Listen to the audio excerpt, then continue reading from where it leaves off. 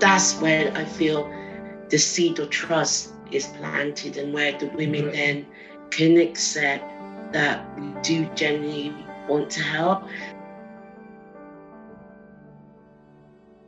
Hello friends, welcome to today's podcast.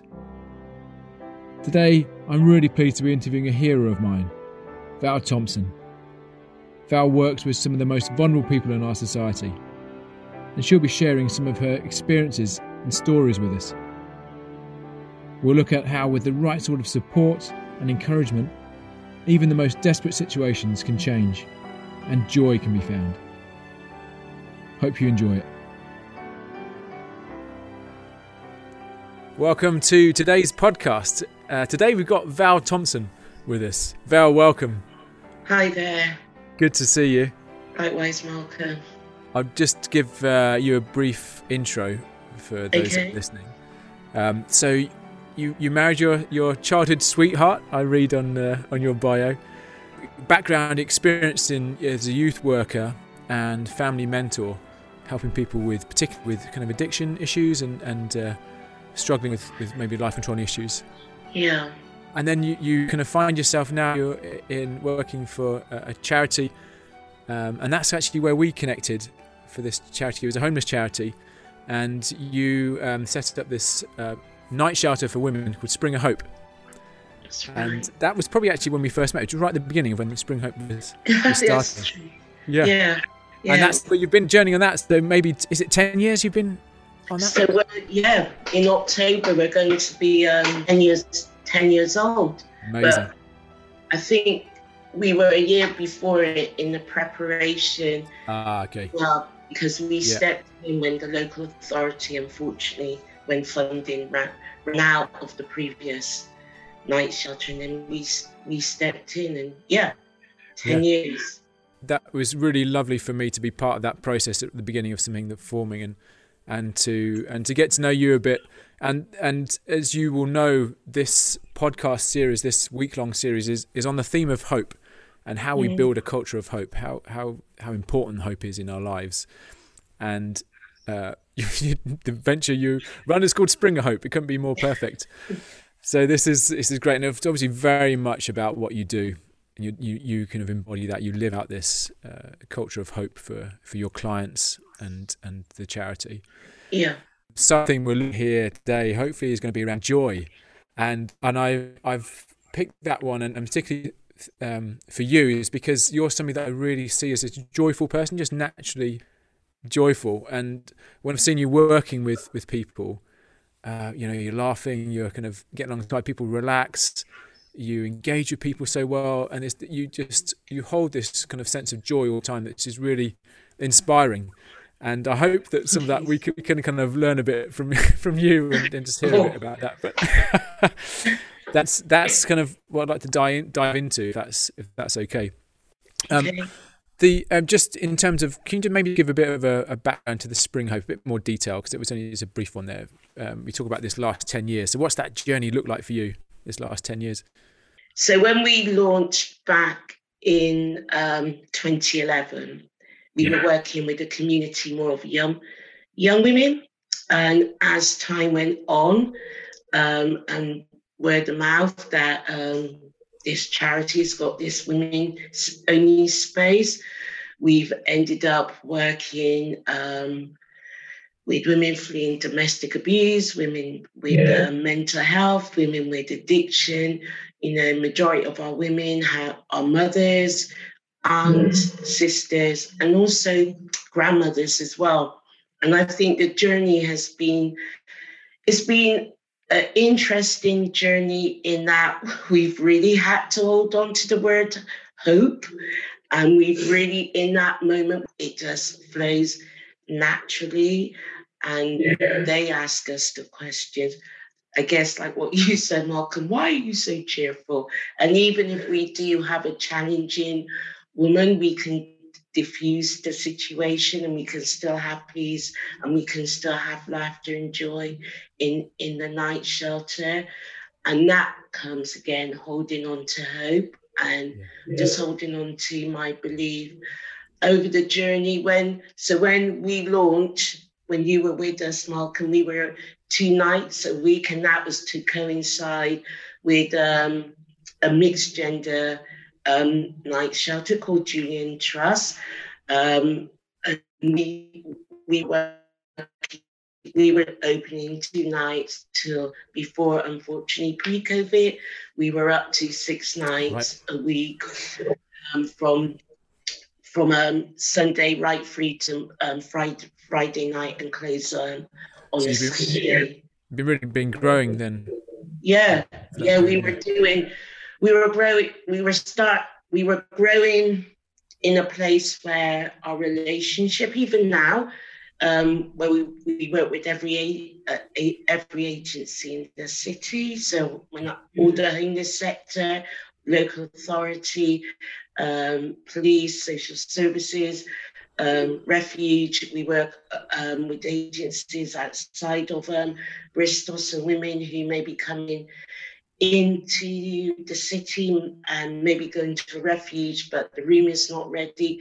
So we will be a stopgap for those women as well. So we're working with everyone, even now in this current season with COVID. We're working with women, unfortunately, where complex doesn't stop. No. Challenges doesn't stop because of COVID, and where we've had to be working alongside other multi-agencies linked to the women care plan. So we work with women who are really vulnerable due to their addiction, due to their mental health, and no fault of their authorities. Due to their vulnerableness, it's not easy for them to be rehoused in certain communities, and because of how vulnerable they are and could become a target. It's amazing work you do, and it's so important that you literally are providing hope for the hopeless, and it's such an amazing work you do. So I'm really pleased and happy to hear that it's growing. I mean, there's a sadness to the fact that it's growing, isn't there? Yeah. The fact that the need's there, but it's great that you're able to provide that provision. Yeah. For the really vulnerable women. As I was saying about kind of the culture of joy and having joyfulness, being hopeful, this is something that I'm sure you and your team really have to be intentional about, because people come in and they're probably very much not that. But do you have any examples of people that you've walked alongside, or kind of stories of maybe in your own life or anything else where you've seen that the positive impact of being joyful, being kind of positive, and projecting this hope for people that really are in a desperate place? Yeah. So for me personally, in my in reflecting on my role and being and maintaining joy, I think for me personally, if I was to reflect on joy for myself, it's coming to that greater place of peace, regardless of all what's around, and accepting who I am. And that has been my journey, walking alongside the women as well, in accepting who I am personally and in my work life. But for me, there's so many women I can talk about and share, but this one woman, because I'm still working with her during COVID with social services and housing, and it's a client who I first met, and she came to us straight from prison, and that was around affair, due to she was thieving to sell the items to feed her addiction. It wasn't that she wasn't offered help, but again, she was so broken when she came out of prison. She just didn't want to go in the pathway of hostels, and we knew of her previously. So she was a homeless woman who then eventually quickly went in that spiral of back into heroin addiction. Very hard, very hard. Still walking in childhood trauma, a victim of domestic abuse, a mother and children in social care system. And for her was around trusting. And I think what helped us was that she was holding on to hope and she was listening, but it took a while for her in accepting the help and support. But once she started to see, regardless what she said to us, yeah, we may push back, we may challenge, but she still saw and heard that we weren't judging, we were being unconditional, we were just loving her for who she is. And then she was starting to realize, okay, they're still smiling with me, even though I just said something that maybe I shouldn't have really said. And, this role sometimes reminds me, when my pathway's also been a youth worker, so working with challenging young people. Yeah. And sometimes you find, and I think it's a human thing. I think we all do it sometimes unknowingly. But the women that we work with who are really broken, you've lost all trust, they do push the boundaries to see how far we're going to walk with them. And when they see that we're not budging, then it starts growing, they start opening up. And that's what this woman, beautiful woman, amazing creative woman who was, she was a hairdresser. She was traveling the country. She was doing hair show. Amazing. She was, she was managing multiple hair salons. She was just such a gifted woman, but due to her brokenness, and the final brokenness for her was the breakdown of her children's father relationship and the abuse that led to addiction. And when she did come to us, trust started to fall back into place, and that trust was accepting, hearing the help we wanted to offer her. So once that moment opened up, we were able to refer her to professional agencies to help her with her issues. So she had mental health, she had the trauma, and we were able to walk alongside her until she gained the trust with those agencies that she was able to walk by herself with those agencies. But what unfolded for us, or for her, is that she wanted us at Spring of Hope, myself, to still walk with her around her children.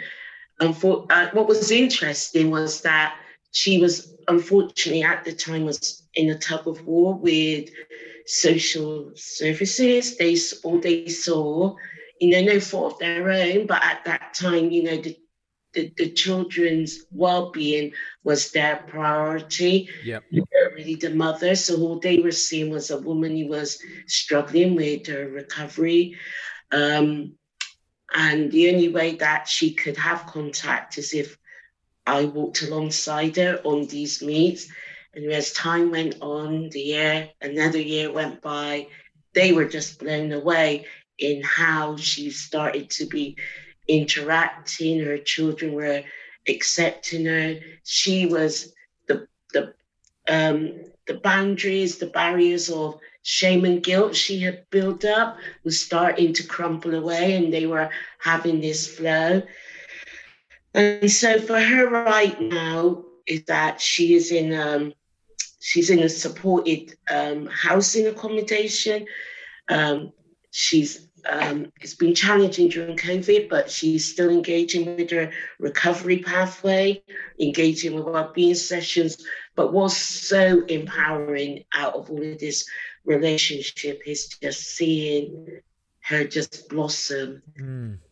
And just seeing her, every time you see her, you just see this amazing, beautiful woman. But alongside that is that being a witness of seeing someone so broken, so lost, who's now picking up a child from the carer every morning to school. And now the social worker is encouraging her to have stay for her child to have stay over at her flat.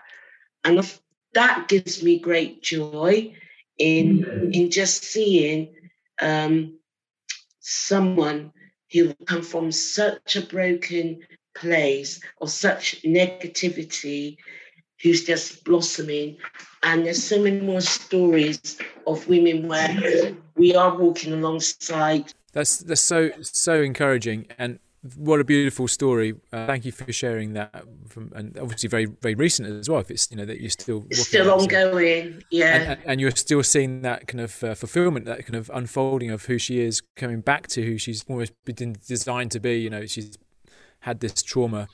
Wonderful that you've kept that consistency in her life, and organisations like yours that do that. It's such a benefit to our society, a real gem, and they can be missed. We can miss these things. But what you said there when you first started was really fascinating about trust, and that is clearly something that is a fundamental part of this journey of having a hopeful culture, having hope, and being able to be joyful in that.